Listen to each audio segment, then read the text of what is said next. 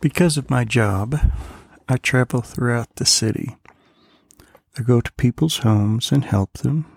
I go to facilities like assisted living centers and help people. Because of my job, after a person dies, I spend time with the family and I help them through their grief.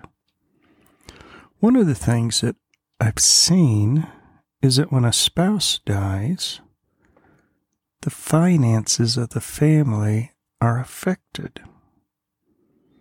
They might have 2 Social Security checks or they might have a retirement check.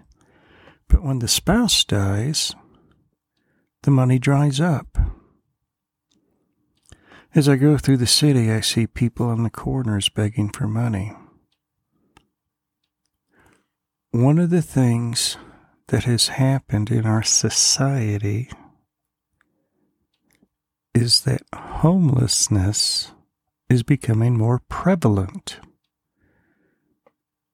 And if you can set aside a bias saying, oh, they need to get a job or get off drugs, if you will look at a facet of homelessness, you'll be surprised. The quickest growing segment of homelessness right now is women 55 and older.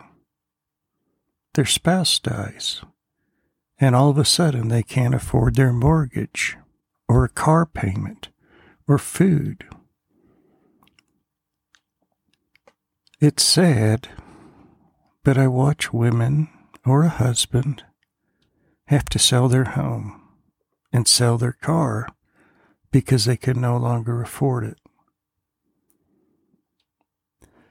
Where I live, there is a place called Crossfire Ministries. They actually have a grocery store. It's just, when you walk in there, it's just like a grocery store filled with groceries. And each year, they give away more than 2 million pounds of groceries to people who need them at no charge. And they do it in such a way that the people are given respect and honor. All these things are happening right now in our world. The other day I went to the grocery store and eggs were $5.29 for a dozen eggs. I see people who don't know what to do. They don't have the money to buy all the groceries that they need. They can't afford their car anymore or their home anymore. But maybe you can. Today's scripture is a calling for mercy. These people cry out to God. But God calls out to his people with the power and mercy of his Holy Spirit to meet their needs. This is what it says in Psalm 41. How blessed is he who considers the helpless. The Lord will deliver him in a day of trouble. The Lord will protect you and keep you alive, and you shall be called blessed upon the earth. And do not give him over to the desire of his enemies. The Lord will sustain you upon your sickbed, and in your illness, God will restore you to health.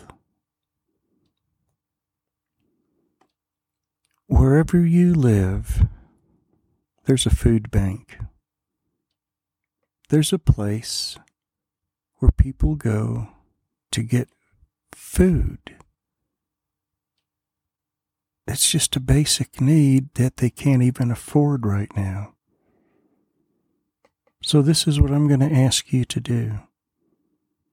I'm going to ask you to open up your heart today find that food bank and provide food for the helpless. Believe me, I see the helpless. I see the ones who can no longer afford to pay utilities. They don't even know where they're going to live next. There was one lady I worked with. She took care of her father. She gave up her job. Her father suddenly died. And because she didn't have a job at the moment, she couldn't afford the mortgage on his house. And so she was homeless. She would scramble trying to find anything to eat. These people cry out to God for help. And today, God is calling you to help them. When you go to the grocery store, think of them and just ask God, will you let me meet the needs of your children? How blessed is he who considers the helpless. The Lord will deliver him in a day of trouble. The Lord will protect him and keep him alive, and he shall be called blessed upon the earth. And do not give him over to the desire of his enemies. The Lord will sustain him upon his sickbed, and in his illness you will restore him to health, God. Father, put a spirit of generosity in your child today. Open their eyes and let them see the needs of your children. Open their ears and let them hear your calling upon them today. How blessed is he who considers the helpless. Amen.